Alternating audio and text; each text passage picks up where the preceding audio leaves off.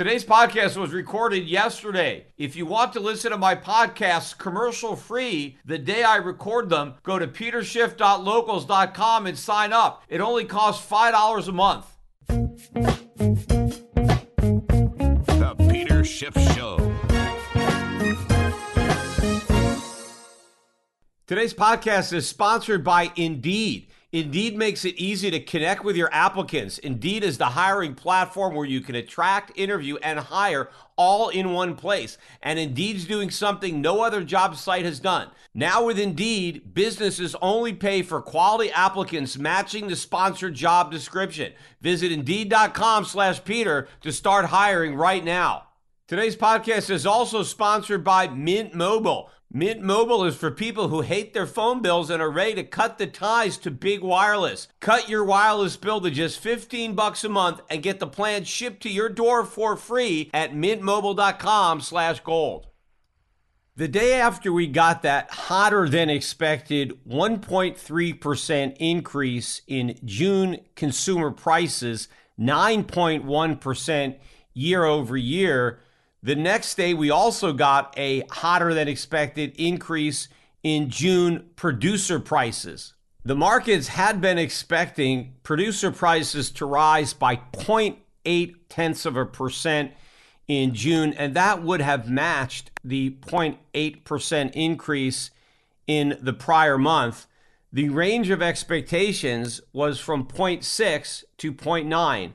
Instead, we actually got an increase of 1.1%. And the year-over-year increase, which was supposed to come in at up 10.4%, which would have been better than the 10.8% from the prior month, and was expected to range anywhere from 10.4 to 10.9, it came out at 11.3%.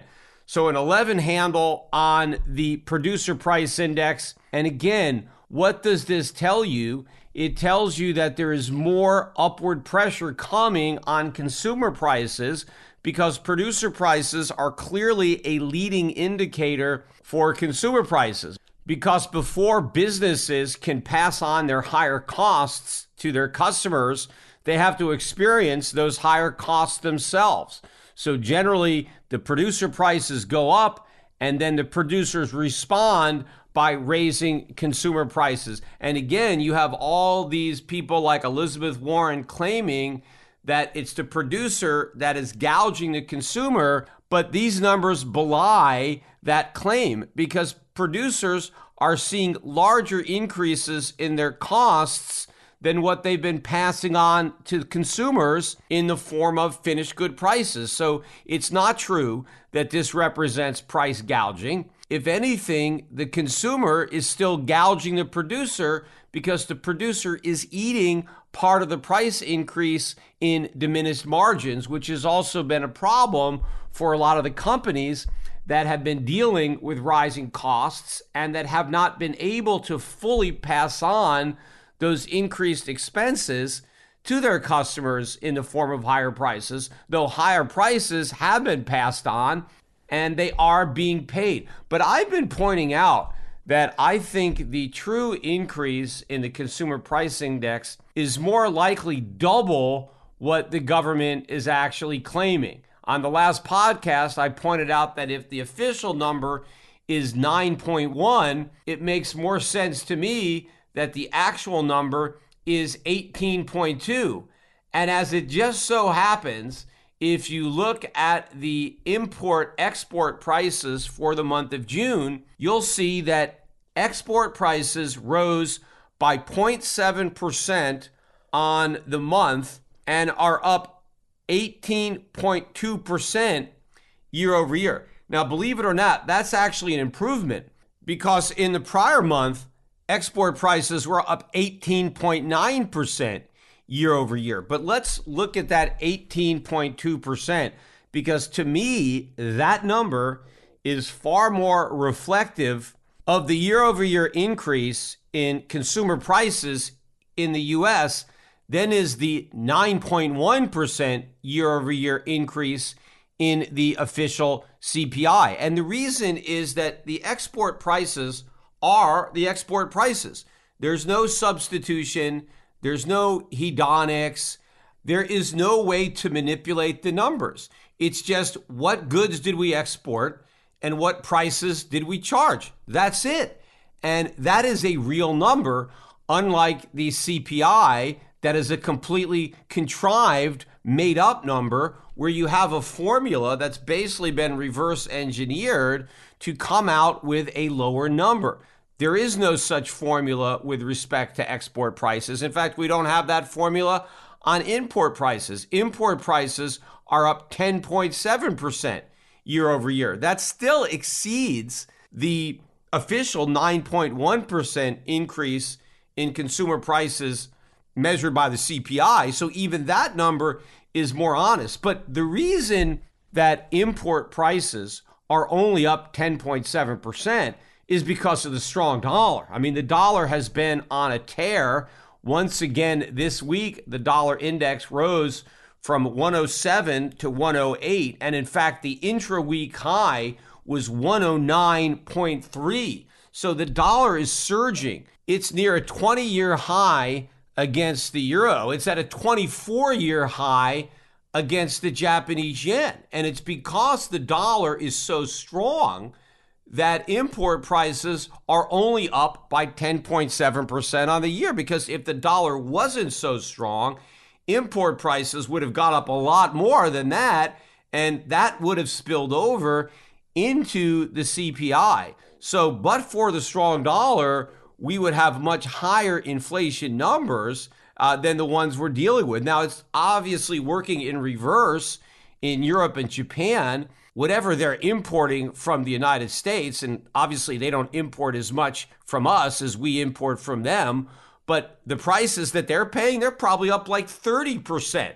because of the weakness in the euro and the Japanese yen. So their weak currencies are exacerbating their inflation problem, whereas our strong currency is mitigating our inflation problem. But of course, the whole thing makes no sense whatsoever. We have got the highest inflation in 40 years, yet we have the strongest dollar in 20 or 24 years. How can that be? How can the dollar be so weak and yet be so strong at the exact same time? Because if you think about what inflation really is, it's about the loss of purchasing power of the dollar, at least inflation in the United States, because that's the currency that we use. And so if our currency buys less, that means the currency is weakening. It is losing value. We need more and more dollars to buy the same quantity of goods and services. I mean, think about it. Let's say the U.S. government just mailed everybody a stimulus check for $1 million. Would we all be rich?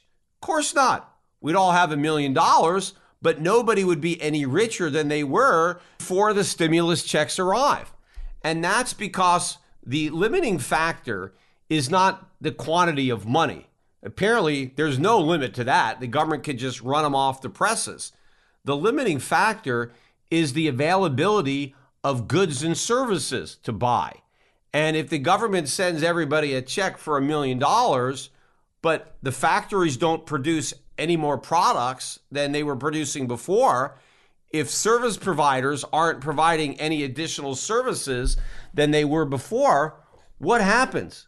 Well, the only thing that can happen is that prices have to go up so that Americans end up buying the same quantity of goods and services. They just pay $1 million more to buy them because each dollar that they have has less value. And that's basic supply and demand. I mean, as the supply of anything goes up, demand being equal, the value of that thing has to come down. So if you double or triple the supply of dollars, well, the value of each dollar is going to lose a commensurate amount of value. And that is what's happening in the United States. It's not really that prices are going up. Prices are staying the same. The dollar is going down. And so now you need more dollars to buy whatever it is you're buying. And so that is what's changing, the value of money. But at the same time, the dollar is losing all this value. It's never been so strong. It's never been gaining more value relative to other foreign currencies. So that is the dichotomy. It's a tale of $2. You have the domestic dollar that is weak and losing value, and then you've got this international dollar that is strong and is gaining value. Now, that international exchange rate of the dollar is somewhat helpful to Americans in that it's keeping a lid on imports, but overall, the weakness in the domestic dollar is far outstripping the strength in the international dollar. So it doesn't really help Americans that much that their dollar goes so much further in Japan or in Europe. I mean, after all, it's not like you can hop on a plane and fly over to Tokyo to get a haircut. The cost of the transportation, the cost of the hotel is going to far outweigh the benefit that maybe that haircut has actually gone down in price relative to a haircut here in America that has gone up in price. So it's really not helping Americans out. They're still suffering from a weak dollar, even though you've got the strength of the dollar. One of the greatest feelings that you have as an entrepreneur is putting together a team that cares as much about fulfilling your dreams as you do. And if you want to build that team faster, there's no better hiring partner than Indeed. Indeed is the hiring platform where you can attract, interview, and hire all in one place. So instead of spending hours on multiple job sites searching for candidates with the right skills, Indeed's a powerful hiring partner that can help you do it all. Find great talent fast through time-saving tools like Instant Match assessments and virtual interviews. With Instant Match, over 80% of employers get quality candidates whose resumes on Indeed match their job description the moment they sponsor a job, according to Indeed data. Even better, Indeed's the only job site where you only pay for applicants who meet your must-have requirements. Indeed is an unbelievably powerful hiring partner, delivering 4 times more hires than all the other job sites combined, according to Talent Nest 2019. Join the more than 3 million businesses worldwide who are already using Indeed to hire great talent fast. One of the best things about Indeed is that it lets you do all your hiring in one place, and Indeed puts you in control of what you pay for. You set your must-have job requirements and then only pay for the applicants who meet them. There's a transparent flat fee per application, and you can pause your job posting whenever you want. In fact, Indeed is the only hiring site that makes that commitment. Now with Indeed, businesses only pay for the quality applicants who match their sponsored job description. Visit Indeed.com/Peter to start hiring right now. Just go to Indeed.com/Peter. That's Indeed.com/Peter. Terms and conditions apply. If you're hiring, then you need Indeed.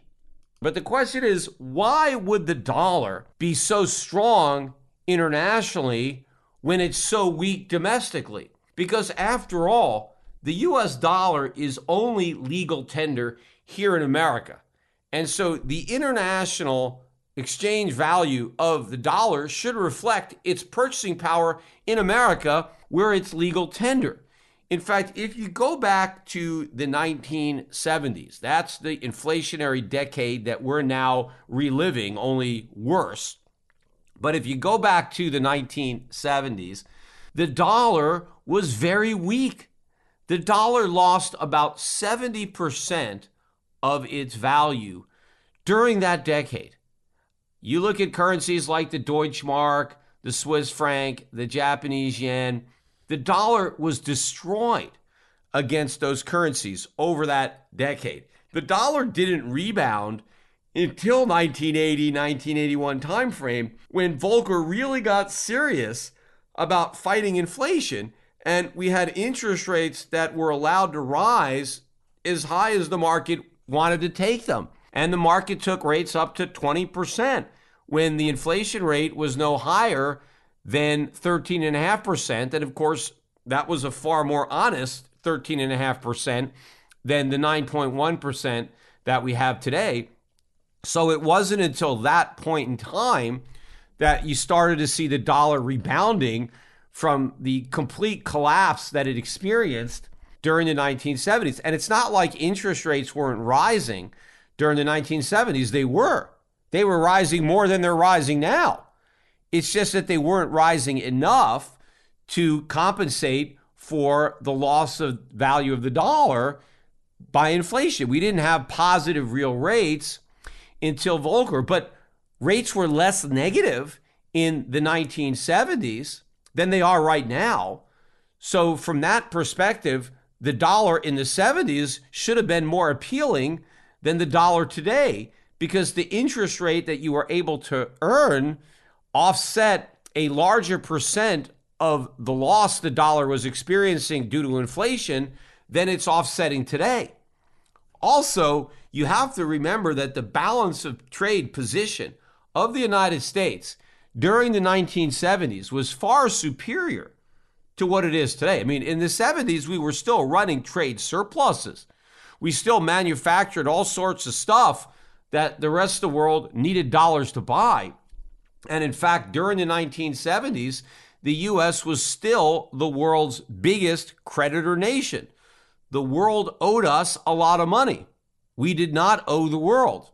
But fast forward to today, not only are we running massive trade deficits, but we're running record high trade deficits. Our trade deficits have never been as large as they are right now.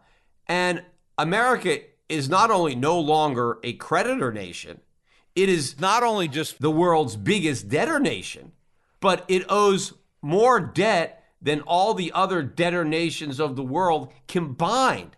That's how broke the United States is. So given our financial position today and how much weaker that position is than it was in the 70s, the fact that real interest rates are even lower than they were then, and inflation is probably much higher if accurately measured, and of course we have this gigantic ticking time bomb when it comes to a $31 trillion national debt that we didn't have during the 1970s. It didn't even get to $1 trillion until 1980, but most of that debt in the 70s was 30-year government bonds. It wasn't 30-day T-bills or one-year T-bills like it is today. So we didn't have this ticking time bomb in debt the way we do today. So if you look at everything from a fundamental perspective, today's inflation should be exacting an even larger toll on the value of the dollar relative to other currencies than it was back in the 70s. Yet the opposite is happening. Inflation is actually turning into a boon for the dollar. The weaker the dollar is in America, the stronger it becomes overseas. Now, why is that? Where is all this demand for dollars coming from? Clearly, you don't need dollars to buy U.S. exports because we have record trade deficits. The demand is coming from speculators. Today's episode is sponsored by NerdWallet's Smart Money Podcast. NerdWallet's financial journalists use fact-based reporting for some much-needed clarity in the finance world, helping you make smarter decisions with your money. Get smarter about things like saving on travel, because spending less on airfare means more money for an extra night, and maybe a fancier dinner too. Boosting your credit score, since good credit is like a real-life cheat code. And saving for an emergency fund, because life is like a good movie. It loves a good plot twist. Listen to NerdWallet's Smart Money Podcast on your favorite podcast app. Future you will thank you. What's the easiest choice you can make? Window instead of middle seat? Picking a vendor who sends a great gift basket? Outsourcing business tasks you hate? What about selling with Shopify? Whether you're selling a little or a lot, Shopify helps you do your thing, however you cha-ching. Shopify is the global commerce platform that helps you sell at every stage of your business. From the launch your online shop stage to the first real-life store stage, all the way to the did we just hit 1 million orders stage. Shopify's there to help you grow. Whether you're selling scented soap or offering outdoor outfits, Shopify helps you sell. Wherever and whatever you're selling, Shopify's got you covered. Sign up for a $1 per month trial period at shopify.com/try. Go to shopify.com/try now to grow your business, no matter what stage you're in. Shopify.com/try. See, here is the situation for the dollar. Right now, the dollar is acting as an inflation hedge for everybody outside the United States. It's not an inflation hedge inside the United States. You can't buy the dollar to hedge inflation if you're an American living in the US because there's no hedge. The dollar is losing value. And even if you deposit your dollars into a bank account and you manage to get 1% interest, the Fed funds rate now is 1.5%. And the rumors are that this month, the Fed is going to raise rates by a full 100 basis points, not just the 75 basis points they did last time, but a full 100 basis points, which would bring interest rates up to 2.5%. Now, clearly, that's better than zero, but when you have inflation at 9%, that's still a negative real rate of 6.5%. So not an inflation hedge there. If even after your yield, if you could even get 2.5%, you're still losing 6.5% of your money. But that is not the dynamic that Europeans are looking at or the Japanese. From their perspective, yields in the US are very positive because they're looking at the appreciation of the US dollar. Americans are dealing with the depreciation of the US dollar. But if you're in Europe, you don't see that. You've seen the dollar up maybe 15% this year. So if inflation in your country is 8%, but the dollar is up 15%, you're 7% ahead of the game by owning US dollars. Then the 2%, 2.5% yield, that's just icing on the cake.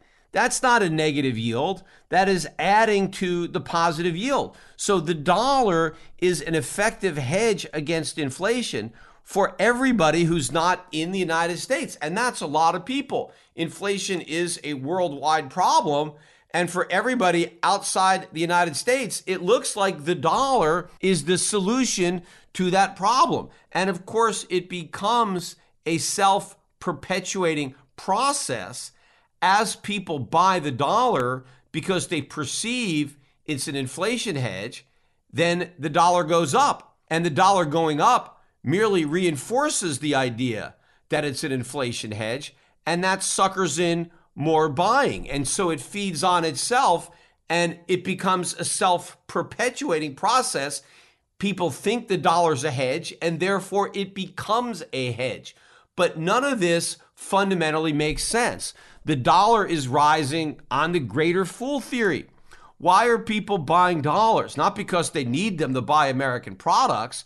They're buying them because they think some greater fool is going to pay a higher price for their dollars in the future. It's the same dynamic that's been going on with Bitcoin or anything else. People are just buying something because they have a belief that it's going to go up. And that can go on for only so long until ultimately the bubble pops. And that is what is going to happen to this dollar bubble, because that's what it is.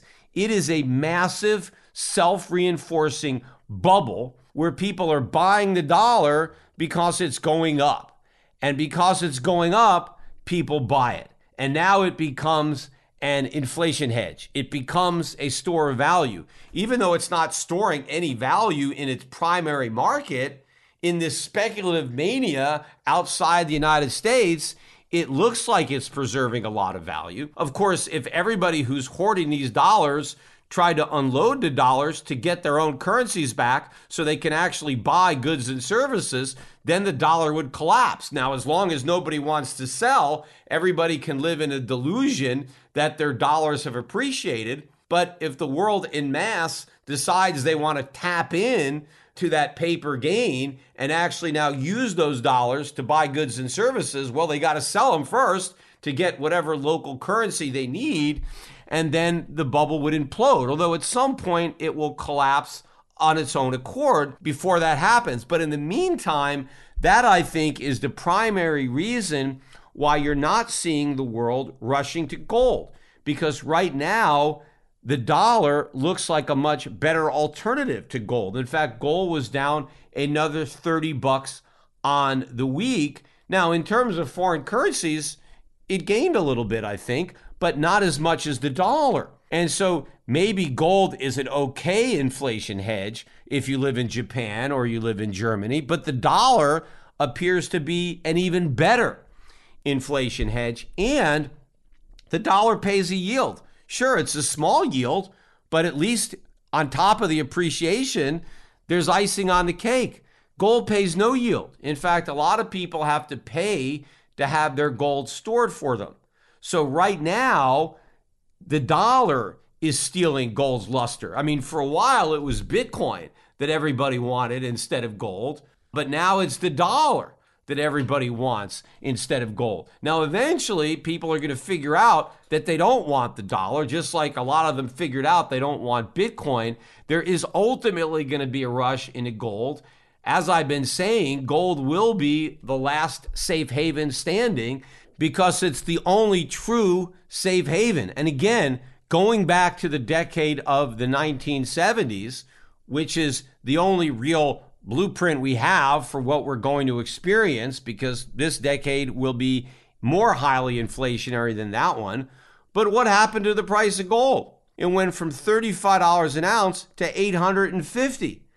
Now, I think something similar is going to happen this time, especially since I'm convinced that this decade is going to be more inflationary than that one, and because the U.S. began this decade in a much weaker financial position than it began the 1970s, and the prospect of a 1980-81 type conclusion where you have a Paul Volcker and a Ronald Reagan coming to the rescue, the odds of that happening are increasingly more remote. And even if you had that combination of individuals willing to do what needed to be done, it's so much more difficult to actually do it now, given the far more precarious financial position the country is in right now because of decade after decade of hollowing out our industrial base and quantitative easing 1, 2, 3, 4. Given the entire bubble nature of our economy, it's really impossible to have the type of resolution that we had to the 1970s in this decade. So rather than ending the decade with a big victory over inflation, I think this decade is going to win with the victory going to inflation. America is going to lose the war that it won back in the 1980s. Now, in addition to news that inflation was getting stronger, we continue to get news that the economy is getting weaker. We got the weekly claims for first-time unemployment, and once again, we got a move up, this time to 244,000 claims.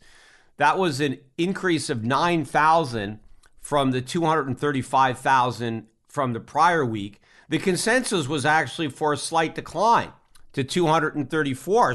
So we ended up with 10,000 more layoffs than the market was expecting. In fact, we're now at the highest level of new jobless claims since November of 2021. And I've been talking about this for a while now on my podcast, this gradual ratcheting up of the number of people who are losing their jobs. And this is clearly put in a trough.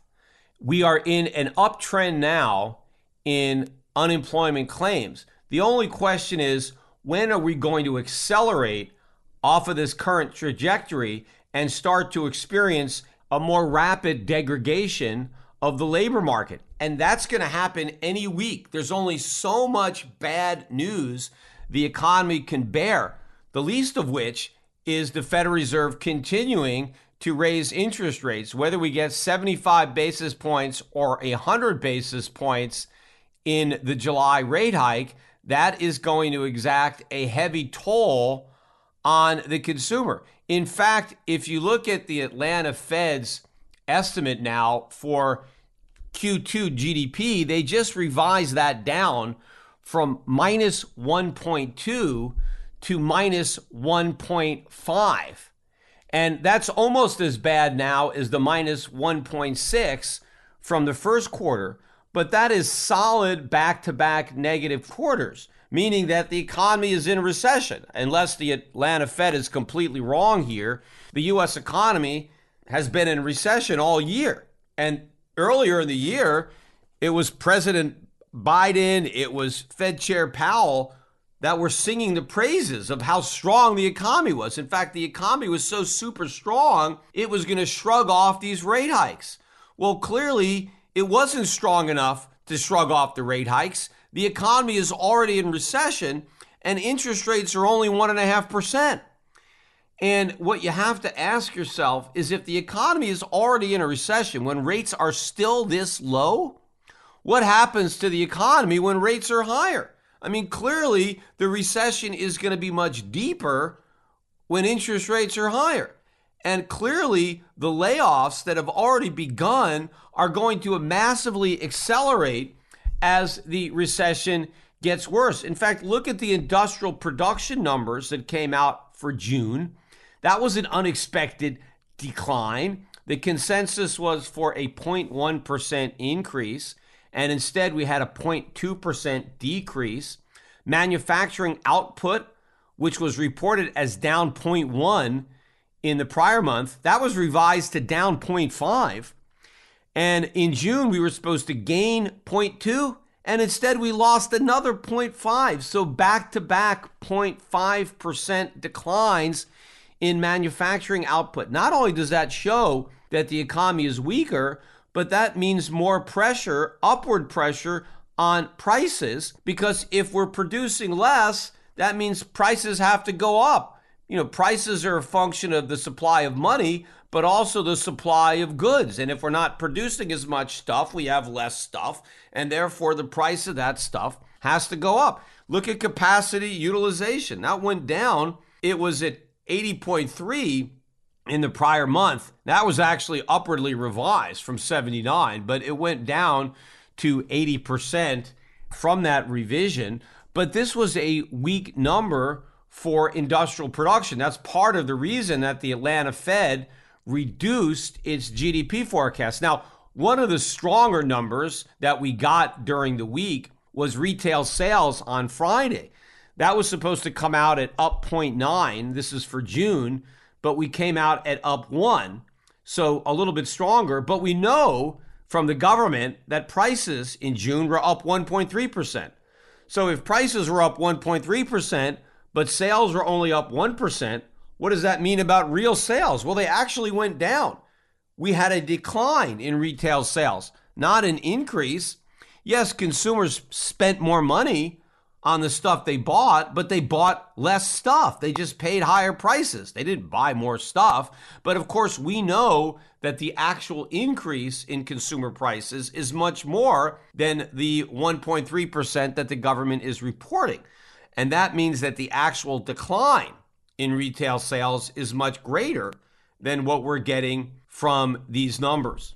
In addition to the retail sales numbers, another number that came out on Friday that the markets kind of liked was the consumer sentiment number, which rose from the floor. It was at an all-time record low last month of 50. And so we did get a small bounce to 51.1. So the markets were somewhat relieved that we didn't make a new low in sentiment by crashing below 50. But also, consumer expectations for inflation cooled off a bit. And I think that probably was the result of a decline in gasoline prices. There has been a bit of a decline in the past month. And so maybe that has raised a false sense of optimism on the part of consumers that there's some relief coming with respect to inflation. Now, the consumer is completely wrong. Inflation is going to get much worse.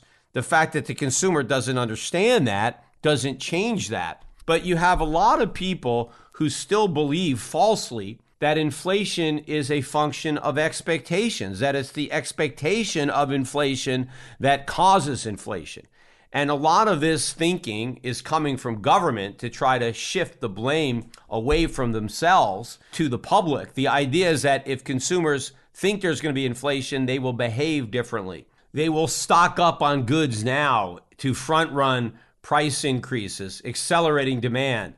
They will demand raises from their employers, and it will help push up wages and a wage price spiral. So a lot of this is expectation. Same with businesses. If businesses expect inflation, well, they'll raise their prices in anticipation of the expectation of inflation. And so the government tries to claim that this whole thing is psychological. It becomes a self-perpetuating process that the government is just an innocent bystander, that all the money they're printing is irrelevant. It's just these pesky expectations. And so when the markets see that the consumer is not expecting as much inflation, the initial reaction is, well, maybe the consumer's right, or maybe these lower expectations will actually produce less inflation. But the consumer is clueless. The consumer has no idea what he or she is talking about or thinking. The consumer is going to get blindsided by much higher inflation than what they expect, and the same thing is going to happen to investors.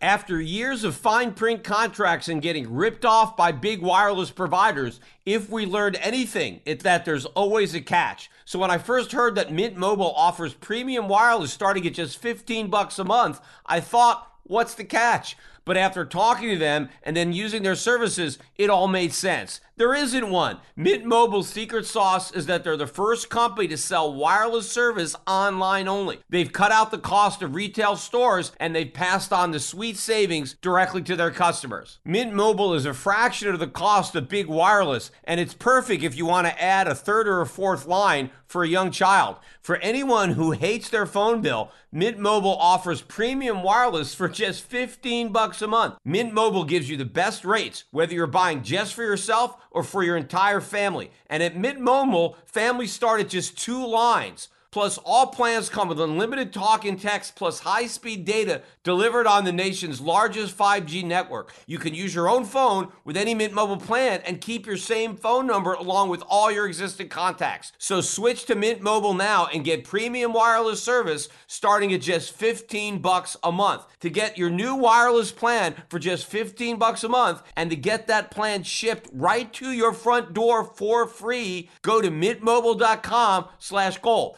That's mintmobile.com/gold. Cut your wireless bill of just $15 a month at mintmobile.com/gold. Now, while the Fed has been making some progress with its rate hikes, albeit slow progress, and obviously if we get this 100 basis point rate hike this month and they're at 2.5%, they will have made some considerable progress in building a distance between zero and where the Fed funds rate is. But one place they haven't made any progress at all really is in shrinking the balance sheet. Now, I did notice we had about a $40 billion reduction in the prior 2 weeks. But in the most recent week, that was reported on Thursday, the size of the Fed's balance sheet actually rose by $4 billion. So as of right now, the Fed's balance sheet stands at $8,896 billion. So we're barely below $8.9 trillion. Now, we never got as high as $9 trillion. So we're barely below the absolute peak of the balance sheet. In fact, the highest the balance sheet got was just over $8,965 billion back in April. So the Fed hasn't even accomplished $70 billion in quantitative tightening. So even though in theory, the Fed started quantitative tightening at the beginning of June, here we are halfway through July, and you barely notice the difference in the size of the balance sheet.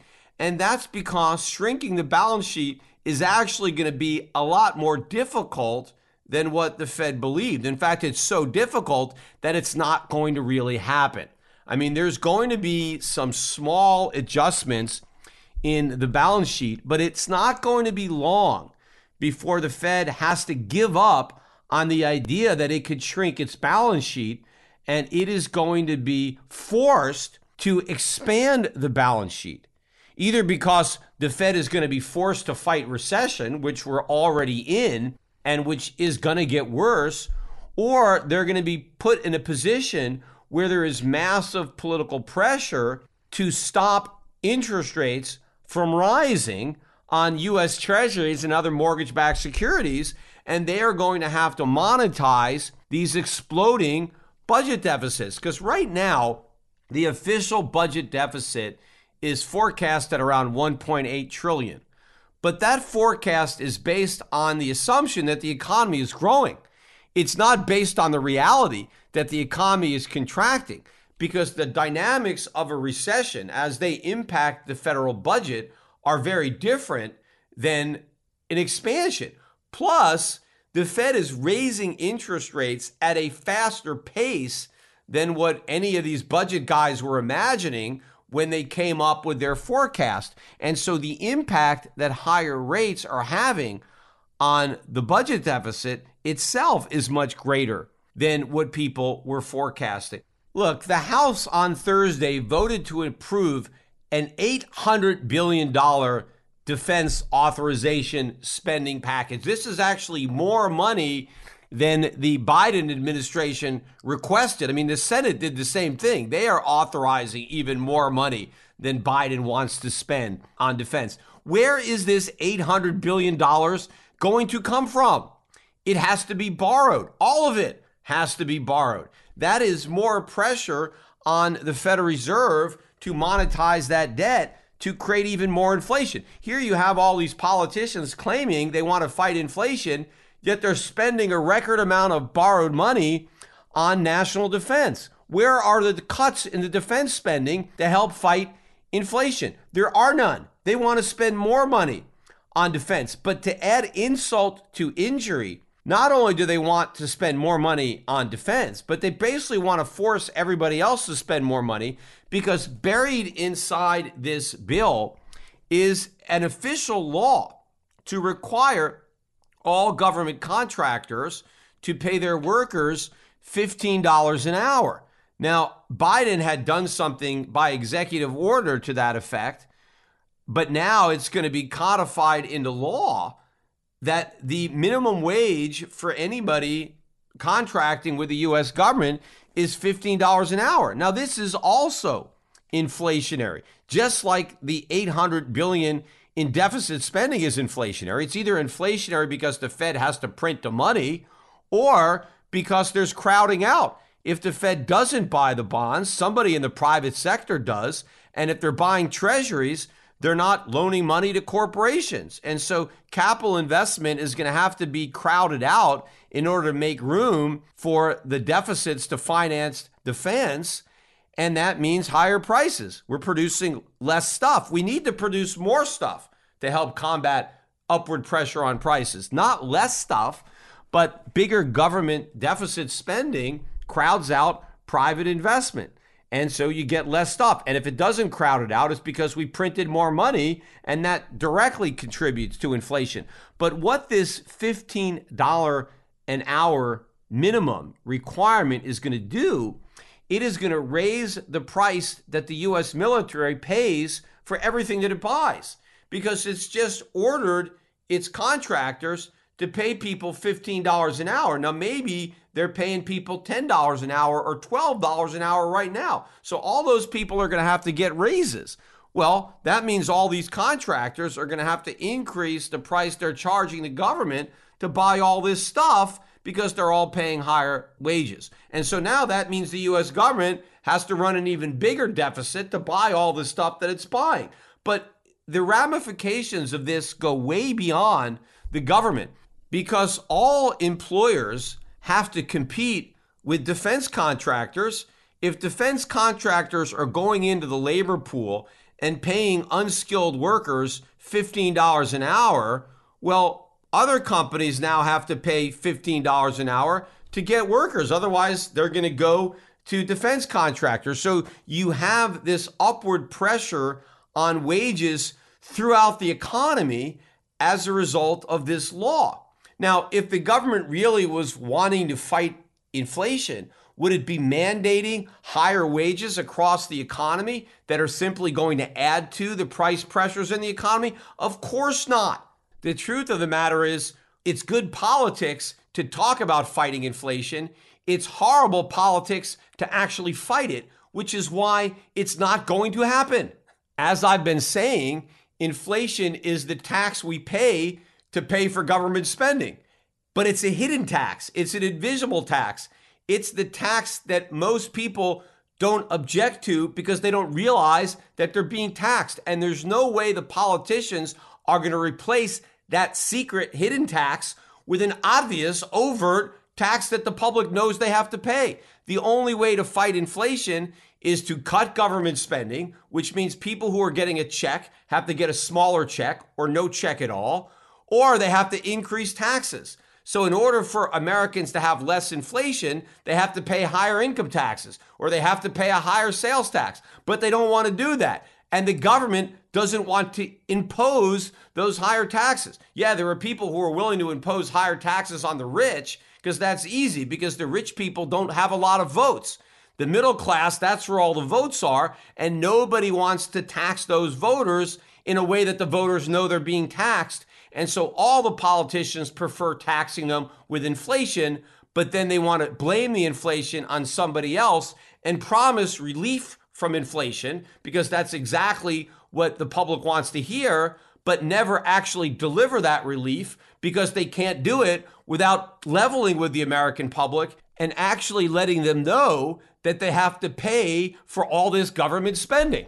In fact, not even the Republicans are willing to level with the American public about what it's going to take to fight inflation. Sure, they're willing to blame it all on Biden, but they're not willing to accept any of the responsibility or acknowledge any of the bitter tasting medicine that needs to be swallowed because we had huge deficit spending under Donald Trump too. It's not that we just started doing it under Biden. No, I mean, Biden's just doing more of it. But both Democrats and Republicans have been deficit spending. In fact, you have a lot of Republicans who want this extra $800 billion defense spending bill. They're not saying, oh, we can't spend this money because it's inflationary. No, they don't care about the budget deficits. They care about the defense contractors. They want their political support. They couldn't care about the budget deficits. They couldn't care about inflation. And that was true long before Biden became president. In fact, I was watching an interview with Art Laffer. He was interviewed by Kitco News at Freedom Fest, which is going on now in Las Vegas. I had been going to Freedom Fest for many, many years, but since COVID, I haven't gone back. And obviously, this week I have COVID myself, and so I clearly couldn't go to Freedom Fest, but I wasn't even planning on going this year, even before I came down with COVID. So I'm not really sure when I'm going to start doing these conferences again. But Art Laffer was there and was talking about inflation and, of course, blaming it on Biden. Now, the one thing about Art Laffer, I still have not got my penny from Art Laffer that he lost to me in that bet that he made with me on the Kudlow show back in 2006. But more important than the penny was the note that he promised to write me, admitting that he was wrong and I was right. I have yet to receive that official acknowledgement from Art Laffer. And the problem was Art Laffer back then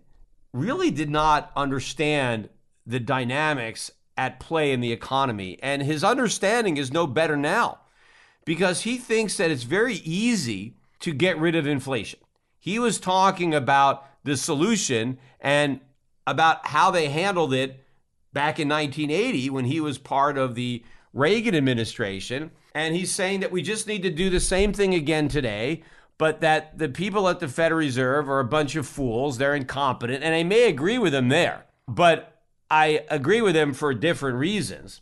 But he's saying that these guys are just incompetent.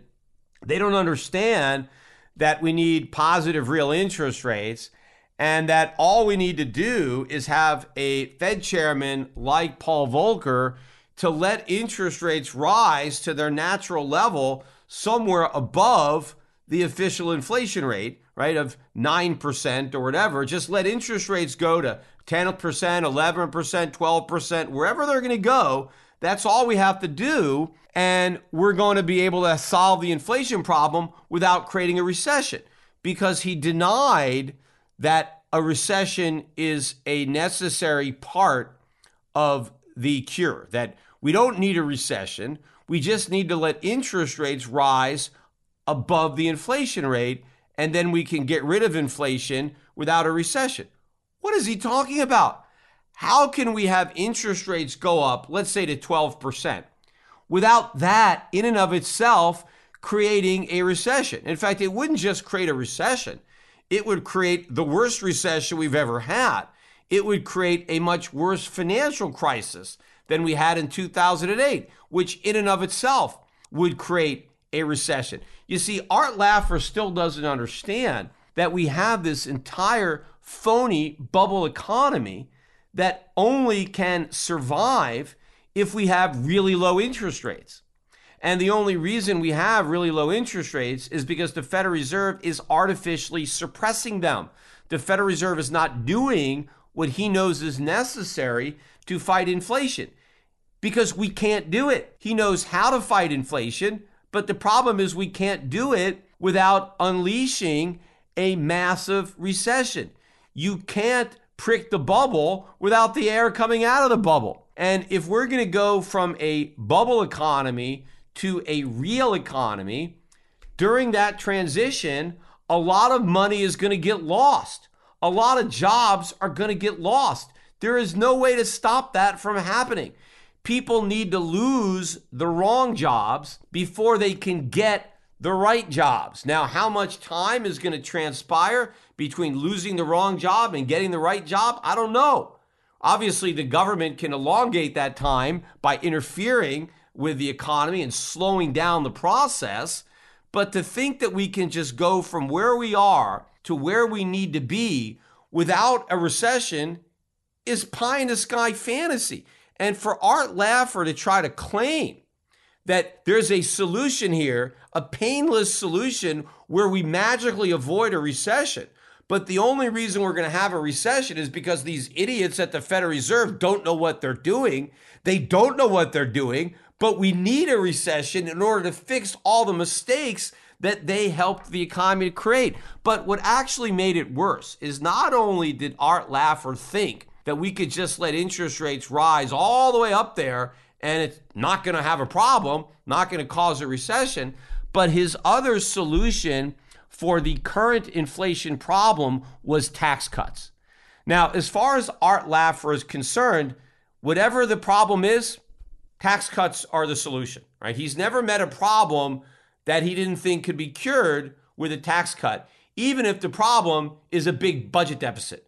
According to Art Laffer, if you have a big budget deficit, then you cut the revenues to the federal government. And by his own Laffer curve, that's going to automatically mean that the government is going to get additional revenue at lower tax rates. When Reagan lowered taxes in 1981, the top federal tax bracket was at 70%. So you had a confiscatorily high upper tax bracket with all sorts of reasons to try to avoid generating taxable income. And there were lots of deductions in the code that people were able to take advantage of. Now, the initial tax cut from Reagan was to reduce that rate from 70% to 50%. And in the process, eliminating some of those deductions. So obviously that was a positive step that did enable some additional revenue to be generated from an income tax that was less confiscatory than one that had a 70% bracket. Now that 20% decline from 70% to 50% was about a 29% decrease in the top marginal rate of tax. But then Reagan followed up on that tax cut with another tax cut during his second term where the rates went from 50% down to 28%. That was another 44% decline in the marginal rate. And again, more deductions were eliminated to broaden the base and lower the rate. But if you look at the total reduction in the marginal tax rate from 70% to 28%, what would we have to do today to have something similar? Because that's really what Laffer was advocating for during that interview, Reagan-style tax cuts to combat inflation the way we combated it back then, because he said the tax cuts unleashed productivity. We ended up producing more stuff, and that's how we overcame the inflation. We increased the supply of goods and services, keeping a lid on prices. Well, in order to have that magnitude of a decline from 70% to 28%.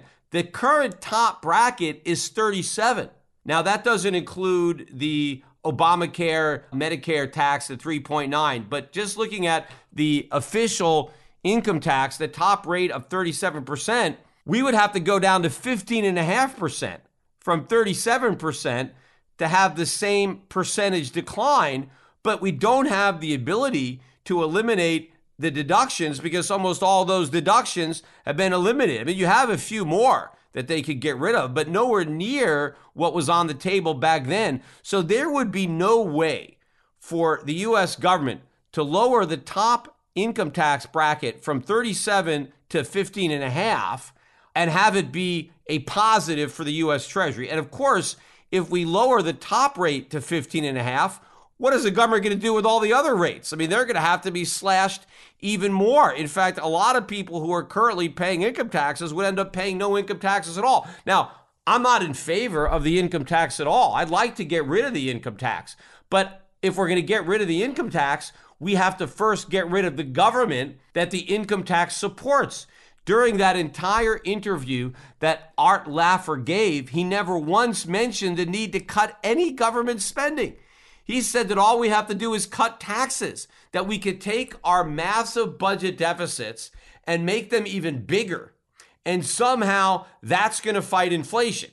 And that's going to allow us to fight inflation without having to experience a recession. All of that was sheer nonsense coming from Art Laffer. Now, at least Art Laffer understands where inflation comes from. But the problem is when you have guys like Art Laffer, who are supposed to be one of the good guys, spewing all of this nonsense, how do we combat all the lies? How do we tell the public the truth? Because if the Republicans aren't willing to level with the public, who will? And again, remember, the Republicans, when they're out of power, yes, sure, they'll talk about the big deficits and all the money printing and the government spending until they have power. And the minute they have the power back, they do exactly what they criticize the Democrats for doing. And one of the reasons is because of this kind of BS. Nobody wants to accept responsibility for what really has to be done. Nobody wants to level with the voters and let them know that there is no such thing as a free lunch. Well, believe me, a Republican free lunch is every bit as expensive as the ones the Democrats are serving up. And if you don't want to be stuck picking up that tab, then you've got to take decisive action to continue to protect yourself from this threat. Inflation is not going away. There is no quick fix, so there is no fix. It's going to get worse and worse and worse.